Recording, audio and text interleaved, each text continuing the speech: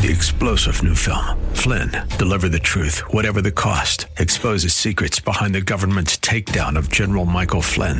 Flynn knew what the intel world had been up to. He ordered the first audit of the use of contractors. This set off alarm bells. He told the truth. He was the most dangerous person for Donald Trump to hire. They had to get rid of Flynn. Flynn, deliver the truth, whatever the cost. Available now. Watch it today. Go to salemnow.com. salemnow.com. This past week, a dear member of our church sent me an article that she said she found to ring true, especially in light of how we at Grace Church of the Bay Area strive to be a family. Not just participants, not just those in here, but those who are family, interacting with one another, loving one another, and even expecting one another to live in a godly way. The title of this article was this: The Misunderstood Reason Millions of Americans Stopped Going to Church. And this author starts the article with this paragraph. Nearly everyone I grew up with in my childhood church in Lincoln, Nebraska, is no longer Christian. That's not unusual. 40 million Americans have stopped attending church in the past 25 years. That's something like 12% of the population. And it represents the largest concentrated change in church attendance in American history.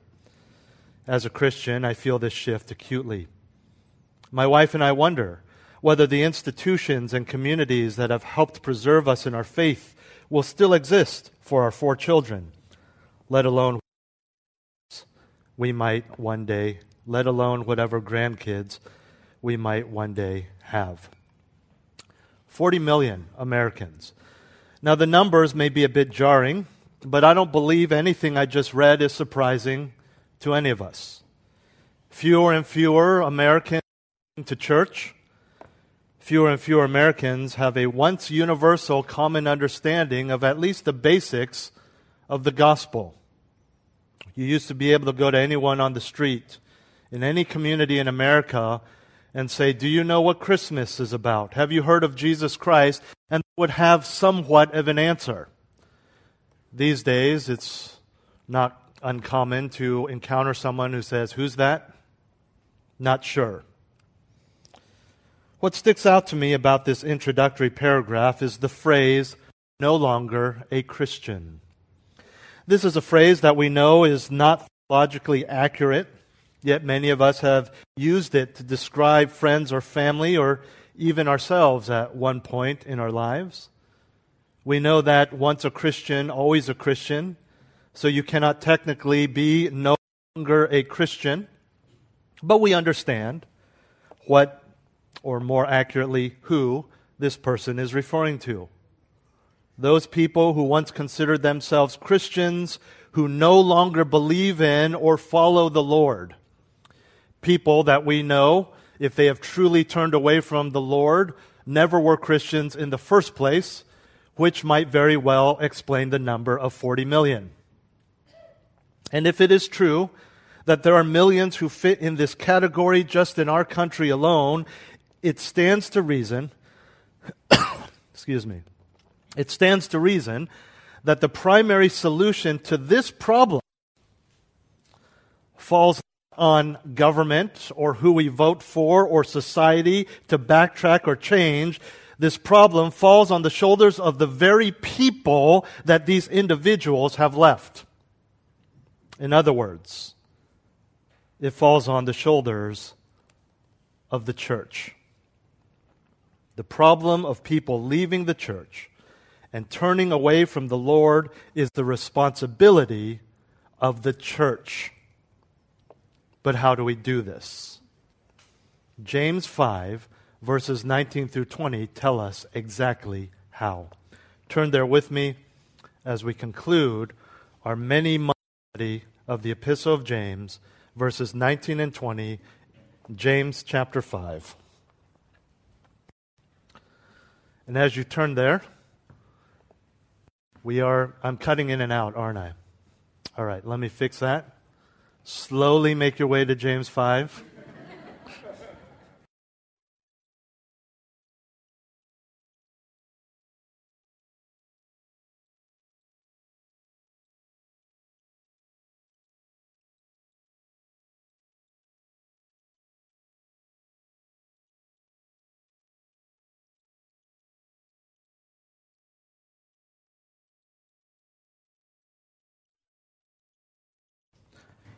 19 through 20.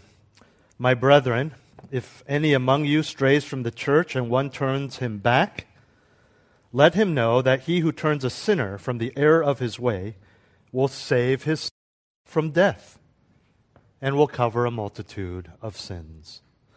This morning in these two verses, I want to give you four particulars. Four particulars of saving a sinner's soul through confrontation. Saving a sinner's soul through confrontation.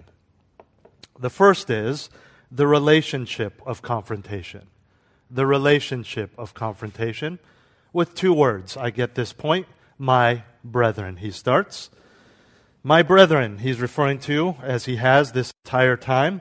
The ability to confront sin rests in those who have a proper definition of what sin is. That makes sense.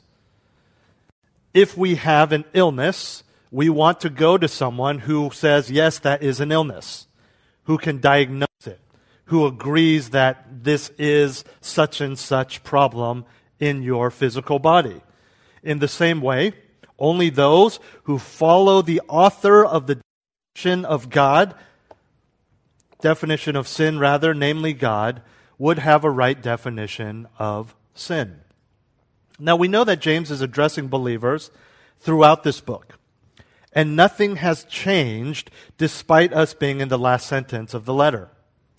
Now, we have seen him use this address of brethren before throughout the epistle, and if you recall, it's usually to signal a new topic. It's just a literary device that he uses to say, I'm going to talk about something new here. And that's what he's doing here. But we cannot disregard his choice, or rather the Holy Spirit's choice of words in which he could signal a new topic.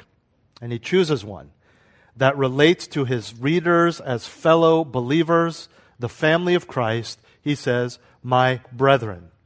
Again, grammatically, he could have said a number of things to indicate that he's changing the subject. But once again, he says, my brethren, to remind them of his relationship with them as well as their relationship with God. This reminds us that it is only believers that can do what he is about to say. It is only believers who are called to address sin in someone's life such that they may repent and be saved. This comes on the heels of related issues within the life of spiritual family. 2 weeks ago, we saw verse 16 of James chapter 5. It says, confess your sins to one another and pray for one another so that you may be healed. The effective prayer of a righteous man can accomplish much. Now, if you recall, the context of that passage is the believer who is in sin, and as a result of that sin, he is being disciplined by God with an illness. This is not always how God's discipline for sin occurs, but in this case, that is what is happening. So the confession of one Christian's sin to another allows that listening ear to pray for repentance. It is not for the sake of forgiveness. We cannot forgive people unto salvation or unto righteousness. Only God can do that. But we confess our sins to one another for the sake of accountability, for the sake of prayer, such that the sinning believer would be led to repentance, and in this case, subsequent healing, because of the end of the discipline.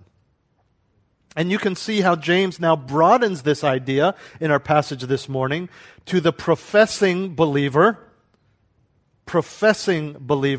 which does not mean true believer, professing believer who is sinning to the degree that it becomes evident that they are actually not saved.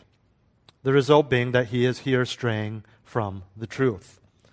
As Christians, we have the Word of God. And it is our goal, it is our passion to want not only our own spiritual health, but everyone else's. Whether that is to come to repentance and faith in Jesus Christ so that they can be Christians, or for other Christians in the church that they would grow, that they would have the joy that we can all experience with obedience and true faith. The second goal that I mentioned, working in the lives of other believers or other professing believers, can only be accomplished if we are open with one another. If we are spending time with each other so that we can sharpen each other as we witness outward behavior and say, hey, is everything okay? Did you realize what you just did there? Let's talk about this. Let's pray about this. But also, since much sin can be hidden behind closed doors and hidden in the heart, we must be those who are getting into each other's lives in an affectionate, intimate, brotherly way, such that we are asking the hard questions. The hard questions are not, how was your day? Did you get the job? How's the pregnancy coming along? The hard questions are, how are you doing with the Lord? Is this pregnancy affecting your ability to get into the Word? Are you angry about getting fired? Are you patient? Are you content? The hard questions, we must ask them. But we must also answer them. So, since I gave you examples of what is not the hard questions, also, this is not the right answer. Fine, I'm fine, I'm fine. God is good. That's right, that is true. God is good. And you go home and walk through all the destroyed cabinets that you ripped apart because you were so frustrated with the Lord. But God is good, true. We need to answer the hard questions. We need to ask the hard questions. Not for gossip, not to be judgmental, not to feel better about ourselves in our walk with the Lord, but because, as I've said before, we're all in the same mud of sin, so why not help each other get out of it? Sometimes, even among those we assume are genuine followers of Christ, this kind of brotherly camaraderie will reveal that the individual is in such unrepentant sin that it is obvious they are not a believer. You've probably heard this illustration before. This is true.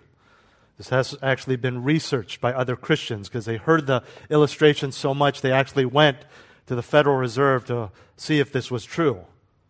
In order to recognize counterfeit currency, federal agents are not given all the different types of counterfeit bills to look at.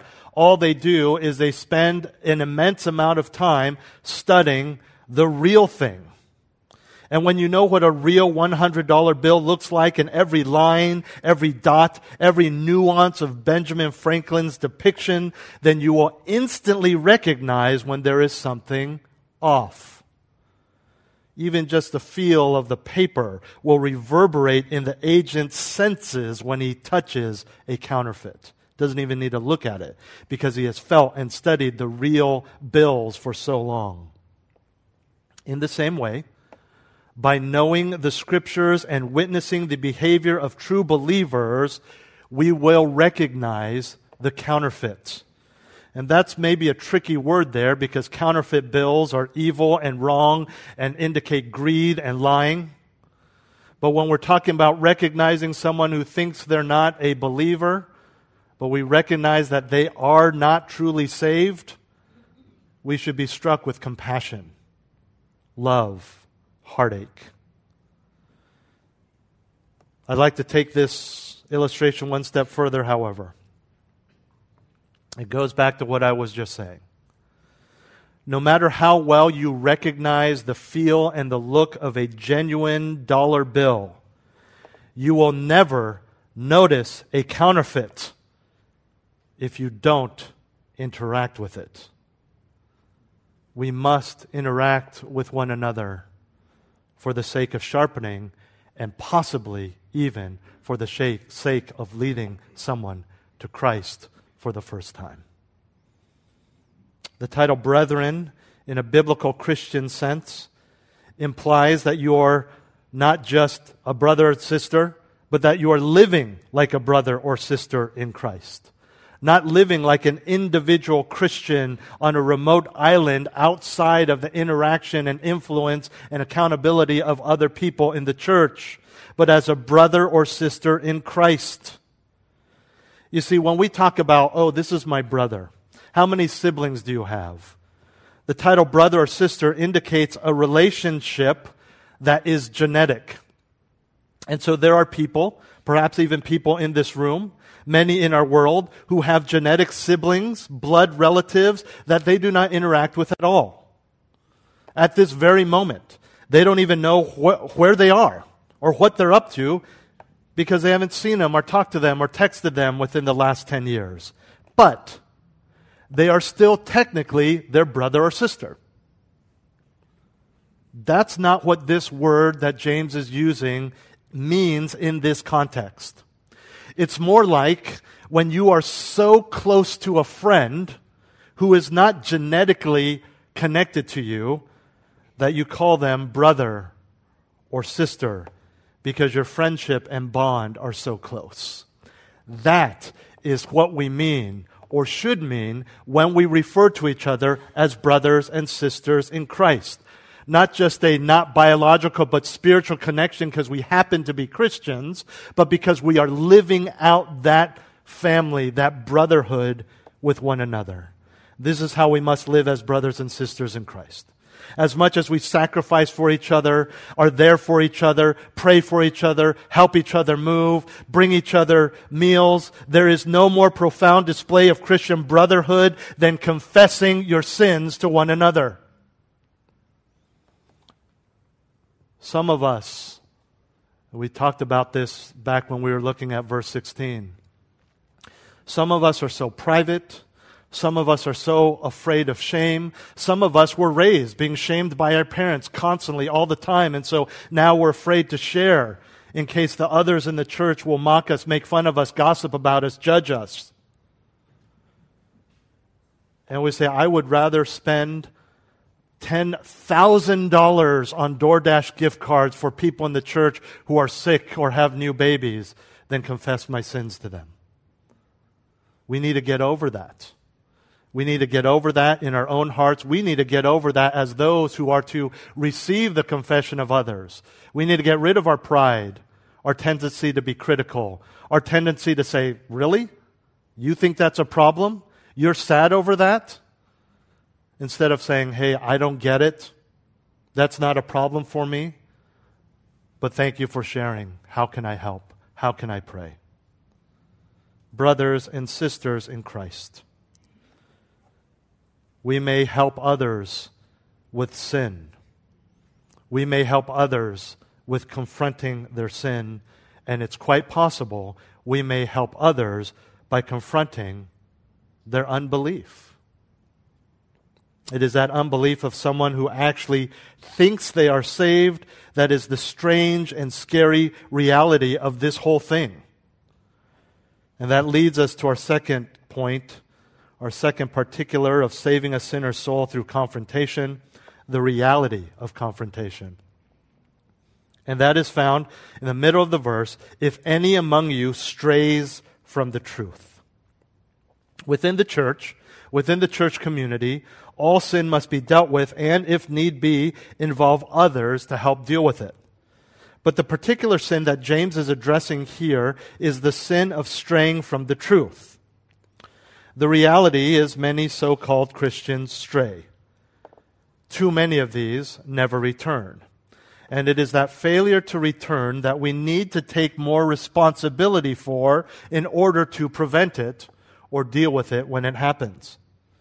Now, the word stray in the Greek means to wander. It means to go astray. Some of your English translations will use those words. We sometimes use the appropriate word, apostatize, to turn from the faith. Now, this can happen for many reasons. But no matter the reason, this all means that they were never saved in the first place. In other words, it does not mean that they were saved at one point, then lost their salvation. That cannot happen. It does mean that at some point they may have made a profession of faith. They may have prayed a prayer of repentance. It may also mean that they lived a very moral life and attributed it to the power of God. It may mean that they attended church faithfully, they served, they sacrificed, they talked theology, and even shared the gospel with others. But in the end, this person was never truly saved. A good picture of this, I think I referenced this in the Q&A last week, is in Luke chapter 8 in the parable of the soils. Would you turn there with me? Luke chapter 8, verses 5 through 9. We'll read the parable and then we'll read Jesus' explanation. And I want you to notice that there is only one of the 4 different types of seed. There is only one that represents a true believer. And yet, there are others outside of that true believer that had a belief and a faith and a confession and a profession and even excitement for the Lord, but they were never saved. Luke chapter 8, verses 5 through 9. The sower went out to sow his seed, and as he sowed, some fell beside the road, and it was trampled underfoot, and the birds of the air ate it up. This would be the gospel preached, no response, nothing. Verse 6. Other seed fell on rocky soil, and as soon as it grew up, it withered away because it had no moisture. There was some growth there. Verse 7. Other seed fell among the thorns, and the thorns grew up with it and choked it out. Other seed fell into the good soil and grew up and produced a crop 100 times as great. That would be fruit that we talked about last week, evidence of true faith. As he said these things, he would call out, "He who has ears to hear, let him hear." This is Jesus now. And his disciples began questioning him as to what this parable meant. Jump to verse 11. Now the parable is this. Jesus is explaining. The seed is the word of God. Those beside the road are those who have heard. Then the devil comes and takes away the word from their heart, so that they will not believe and be saved. Those on the rocky soil are those who, when they hear, receive the word with joy. And these have no firm root. They believe for a while, and in time of temptation, fall away. So this is the one who professes faith, but when temptation comes, they give in to temptation. They want to live according to the world. Verse 14. The seed which fell among the thorns, these are the ones who have heard. And as they go on their way, they are choked with worries and riches and pleasures of this life and bring no fruit to maturity. They're in the church, they're attending, but none of the fruit is genuine. Maybe they behave in a certain way, but it's not in their heart. And eventually, we all know you can only go through the motions so far before the Bible and a true Bible-believing church pushes you to live in a way that honors God, and you just can't do it if you're worried about the world and desire the pleasures of the world. Verse 15, but the seed in the good soil, these are the ones who have heard the word in an honest and good heart and hold it fast and bear fruit with perseverance. And so we see a clear example from the lips of Jesus Christ himself that this can happen. Now back to James. Straying from the truth means to turn away from and reject the will of God as revealed in the Scriptures. Whether intellectually refusing to believe anymore or still claiming to follow Christ, but clearly rejecting his will by your sinful and worldly behavior. In other words, acting contrary to the morality of the Bible, we simply call this sin. Apostasy, as we call it, can come about in many ways. It could be through that individual's desire to sin.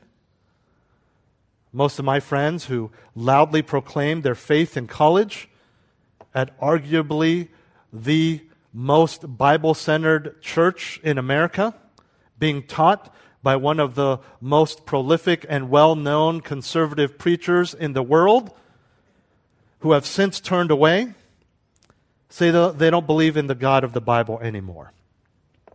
But as you dig deeper into these people's lives, it didn't start with such blatant unbelief. By the way, these individuals were small group leaders in our ministry at UCLA, at John MacArthur's church, which made them deacons of John MacArthur's church, and yet Now they say they don't believe anymore. But again, it didn't start with such blatant unbelief. It started with a pursuit of a particular sin, which then led them to saying they can't believe in a God that will not allow them to do what they want to do. In other words, they have to reject Jesus Christ in order to justify their behavior. For one man that I am thinking of, he wanted to pursue a homosexual lifestyle. And so he can't believe in Jesus Christ and the Bible because the Bible won't allow it. Another lady that I was good friends with, it was a pursuit of wealth. She wanted to marry a rich guy.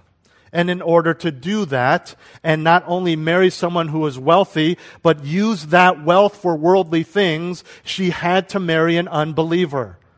And it was because of that pursuit that she in turn then said, well, then I don't want the church because the church and God are going to tell me I can't do that. So these would clearly be the seed that fell among the thorns, which choked them out. The thorns being the worries and pleasures of the world. Another way that this rejection of God happens and unbelief is revealed is through deception. Often deception by a false teacher, deception through satanic powers. By the way, I hope you understand that those two things are the same. Or deception by the world. You don't need God. We have everything you need. Some I know have turned away from Christ because of the philosophies of the world, challenged in their professed faith and realized they didn't truly believe. Their faith was not real. Never heard these ideas. Never saw them through the lens of Scripture. One of the most glaring of these was my friend in college. Although I was at UCLA, she was known as the Master's College at the time. She liked our ministry. She came all the time. She was incredibly passionate about theology, largely because of her godly father, who was and is a theology of the Old Testament, a professor of Old Testament rather. He has published several books. Most recent one, Praying Through the Old Testament, very well known, one of the most well known and liked professors at the Masters University. But she met a man when she was studying abroad that she ended up dating that challenged her faith. She rejected the Lord. And soon after, before any evidence of repentance, got in a car accident and died in her 20s. Regardless of how it happens, it is apostasy. It doesn't matter if it is willful or unconscious, by personal choice or manipulated and directed by others. It is all straying from the truth. Now, the truth here that James is talking about would be all that is involved in the Scriptures, but particularly and specifically the gospel. And something that is very important to realize from what James is saying here, and has said very clearly elsewhere in this epistle, is that the truth, the gospel, is not just something that you believe, it is something that you do. And if you don't have both, you do not have genuine faith, and that individual will eventually stray.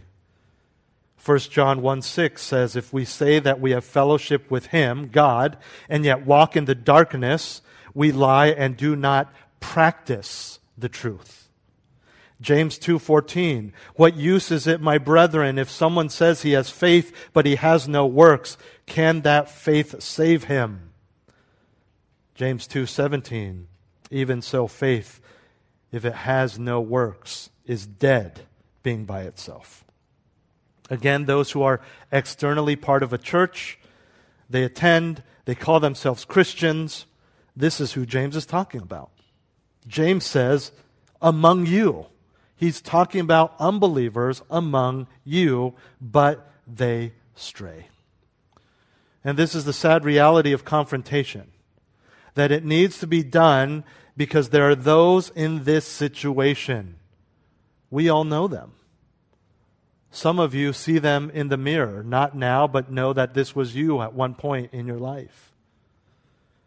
We must do something about it. And James jumps from the straying person to then talking about turning him back. And this is our next particular of saving a sinner's soul through confrontation, the response of confrontation. He says in the end of the verse, and one turns him back. Obviously, the goal of all this is to turn the sinner back from his straying and turning him back to God, but this time in true repentance and faith, not just more lip service and external legalism. The phrase turns him back means just what it sounds like. It is a turnaround. It can also be translated into English, convert. And this turn is seen on a larger scale in the prophecy of the birth of John the Baptist. Listen to Luke 1:16, and where his birth, John the Baptist, is foretold. It says, and he will turn many of the sons of Israel back to the Lord their God. Luke uses that same word that we have in James, but he's speaking of a nation, not an individual. But it's the same idea in that we have a people who are claiming Yahweh as their God, but strayed, and now will be turned back.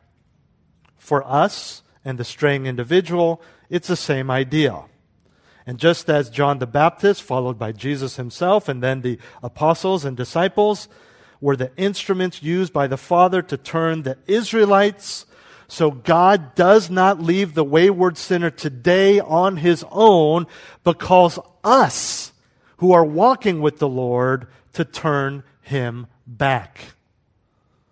I like how the ESV and NIV translate this phrase, as it gives a bit more of a gentle and compassionate angle to it. It says to bring him back. The burden is not on them. The burden is on us. But how do we turn them back? James kind of jumps from straying to turning back. We assume that there is a biblical position he holds on how to do this. He does not mention it specifically in this passage, but we know that this involves what has been the theme of our sermon, confrontation. Part of the Christian life is addressing sin. Matthew 18, well known. It jumps in our minds and we think church discipline. And we immediately think of some sort of service or some sort of announcement and where someone's name is announced. That's the end. That's months away from what we call step one. And step one does not involve the church as a whole. Step one does not involve me as a pastor or your small group leader or your spouse or anyone else. It involves you if you are the one who has witnessed the sin. Matthew 18:15, if your brother sins, go and show him his fault in private. Not talk about it, not ask for prayer, not find someone who knows them better, not pastor, what do I do? It's very simple. If your brother sins, go and show him his fault in private. And if he listens to you, you have won your brother. And the way James phrases Jesus is, you have won your brother, is turns him back. The tendency when we see this is to talk about it, gossip about it, pray about it, and then shrug our shoulders and go about our merry way. Oh, isn't that unfortunate? But James is saying we must do something about it. We must lovingly confront this individual. This is a powerful plug for biblical fellowship. Biblical fellowship is not just about honoring God and growing one another now. It is insurance for the future. To have that relationship with free and open conversation that doesn't just recognize when someone is straying, but is comfortable and capable to address it when it happens or when you see it about to happen. And as much as biblical fellowship and love for others is crucial to doing this correctly, it must, as with all things Christian, start with a love for the Lord. If you are not motivated by God's glory and His worth and His deserving to be worshipped by all creatures that He has created, then of course you're just going to sit back and say, well, that's a bummer. When we attempt to turn people back, there's a connection to the men of God who came before us. So often the prophets of the Lord that He sent to Israel, what were they doing? What was their message? They had the divine and distinct role of calling the Israelites to turn back to God. That is essentially what the prophets are doing. And this continued on in the Gospels and in the ministry of the apostles in Acts, and not just in James, but also in other epistles. We see a call to turn others back, or a praising of those who have turned back. So, as heart-wrenching and discouraging as this can be to see someone in this position, it is nothing new. We are sinners, we are rebels, and part of our pride and egos is wanting to belong to something and not say, you know what, I don't know if I really believe this, but still find the safety and the comfort of the church while never truly believing. As true believers, when we look at the line of men who have called people back to the Lord for centuries, our faithfulness and continuation of the ministerial plans of God must not change. We must trust the Lord to do His work, but at the same time do the work of the ministry, which includes doing what we can to turn a straying individual back to Christ, pleading, begging, loving, warning. In the end, the power and the beauty of the positive results is a hopeful and encouraging motivation for us, and we see this in verse 20 and our last point, the reward of confrontation. We've seen the relationship, the reality, the response, and now in verse 20, the reward of confrontation. Let him know that he who turns a sinner from the error of his way will save his soul from death and will cover a multitude of sins. Here in verse 20, we are clued into what all of this means. The sinner referred to here is clearly an unbeliever. It is a word in the New Testament that speaks of those who are outside of the family or kingdom of God. Add to this definition the teaching that this will, quote, save his soul from death, affirms that we're talking about an unbeliever. Death here, of course, talking about spiritual death. The soul does not die a physical death. The soul is not physical. The death here is spiritual death. And we know this because sin is the issue at hand also. And throughout the New Testament, including James, when sin is the issue, the death spoken of is spiritual death. Spiritual death, we also call it eternal damnation. It's referred to as eternal death. It's referred to as the second death, the first death being physical death. You can even say this is hell.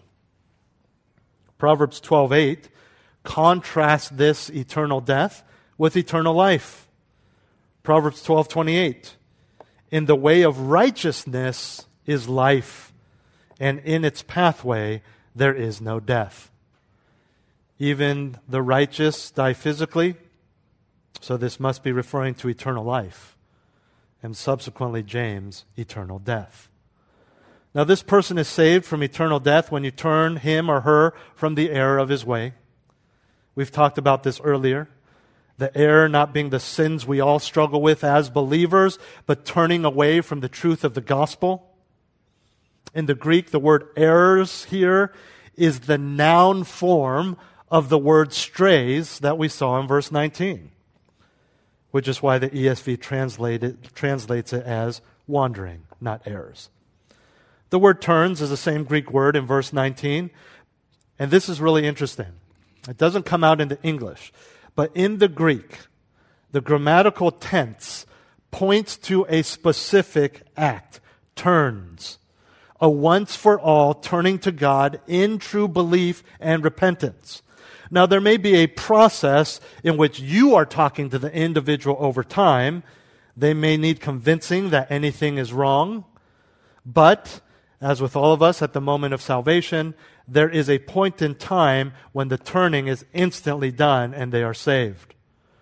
So again, Christians are encouraged to take action in the lives of the straying, in the lives of the wayward, to speak truth into their lives, to show them that they are on the broad road that leads to destruction, and to help them understand the wonders of coming to the narrow road. These same wonders are what James sets up for us as a powerful motivator to heed his words. Look at the verse.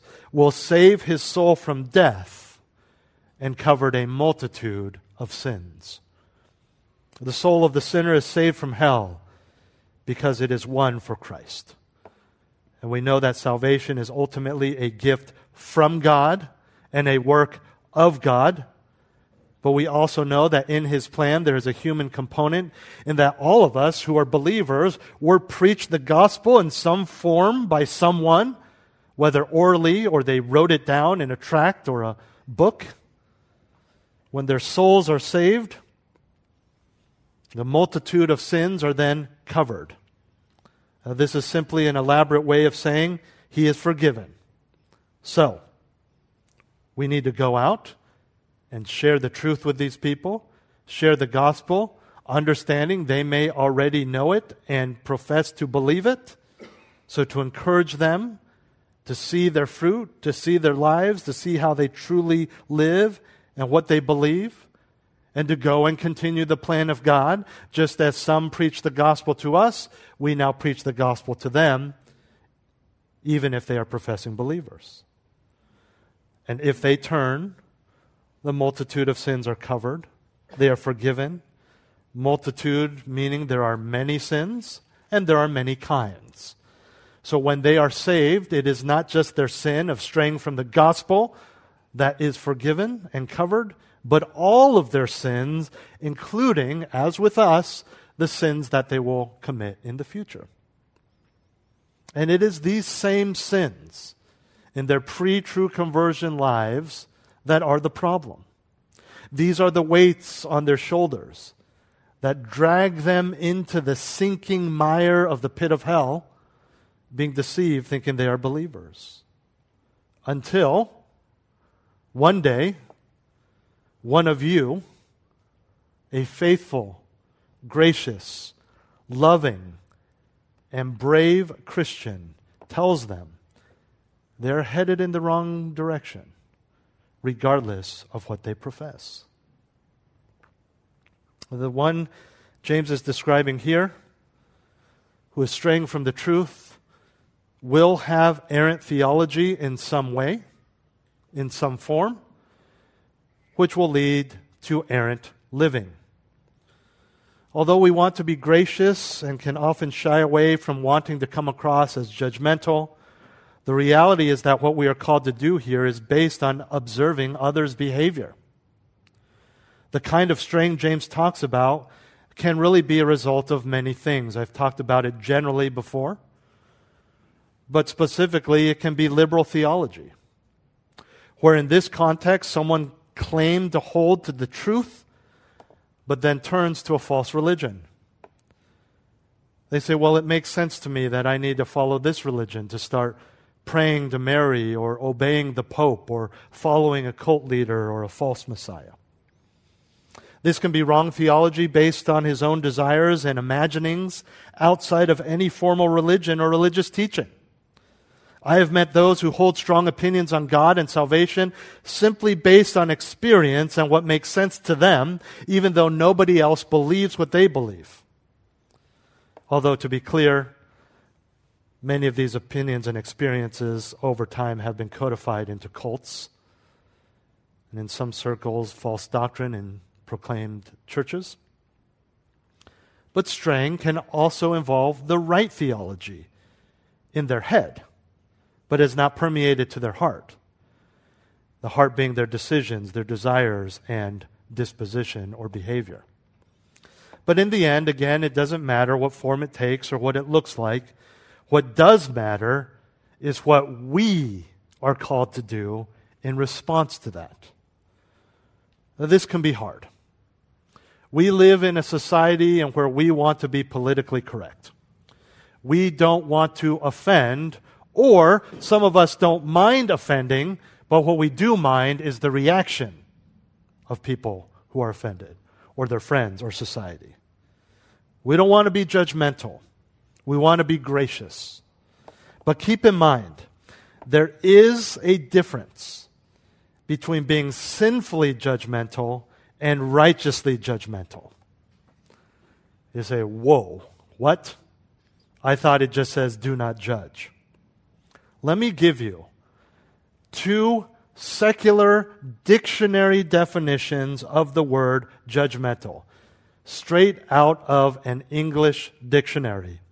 The first is this, and I quote, tending to make quick and excessively critical judgments, especially moral ones.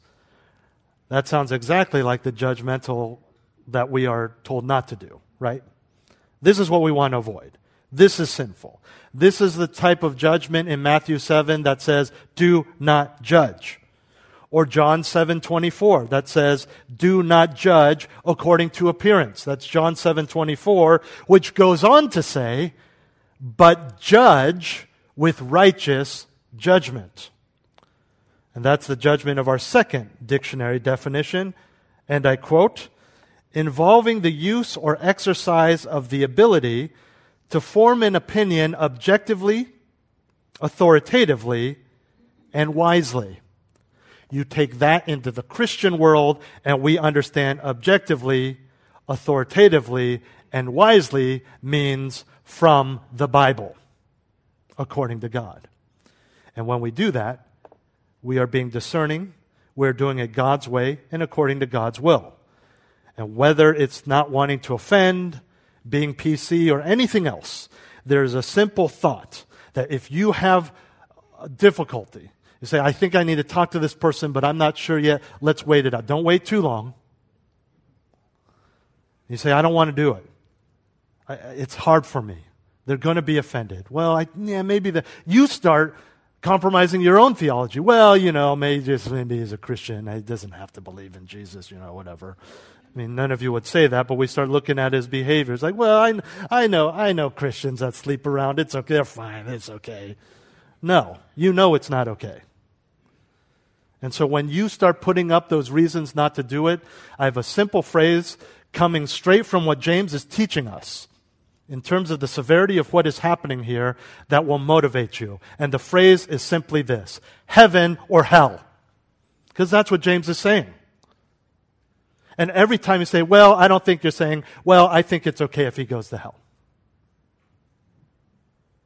I think it's okay if he is among those, which I am terrified to be part of, where Jesus says, you did this in my name, you did this in my name, but behold, I never knew you.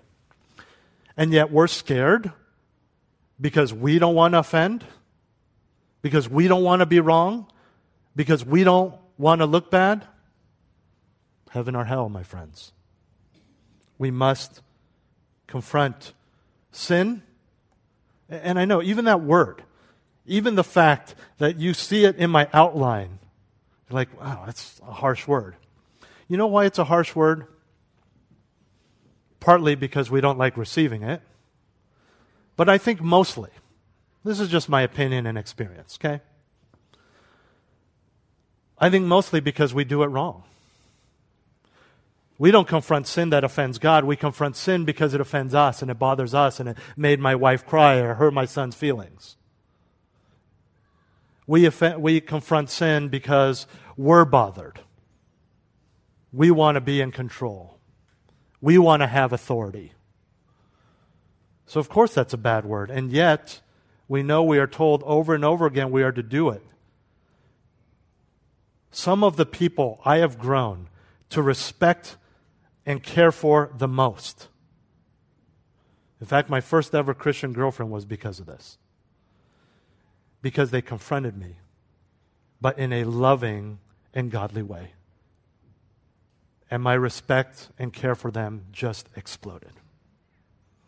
Because I knew it wasn't about their ego, it wasn't about legalism, it wasn't about whatever. It was about their love for me, but ultimately their love for God. That's why these are the things that must drive us.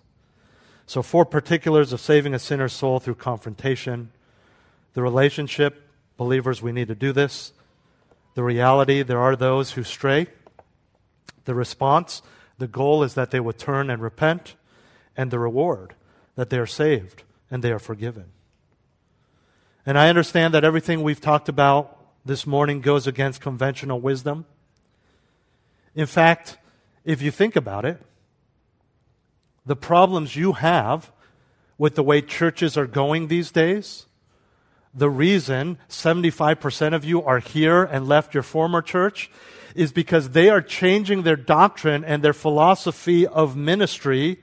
They water down the gospel. They don't confront sin anymore because they think this will help the whole situation.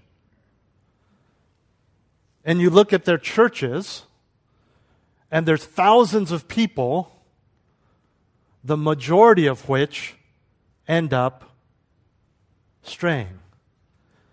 Because trying to make people feel good and to lessen the expectations of these people actually creates a greater problem.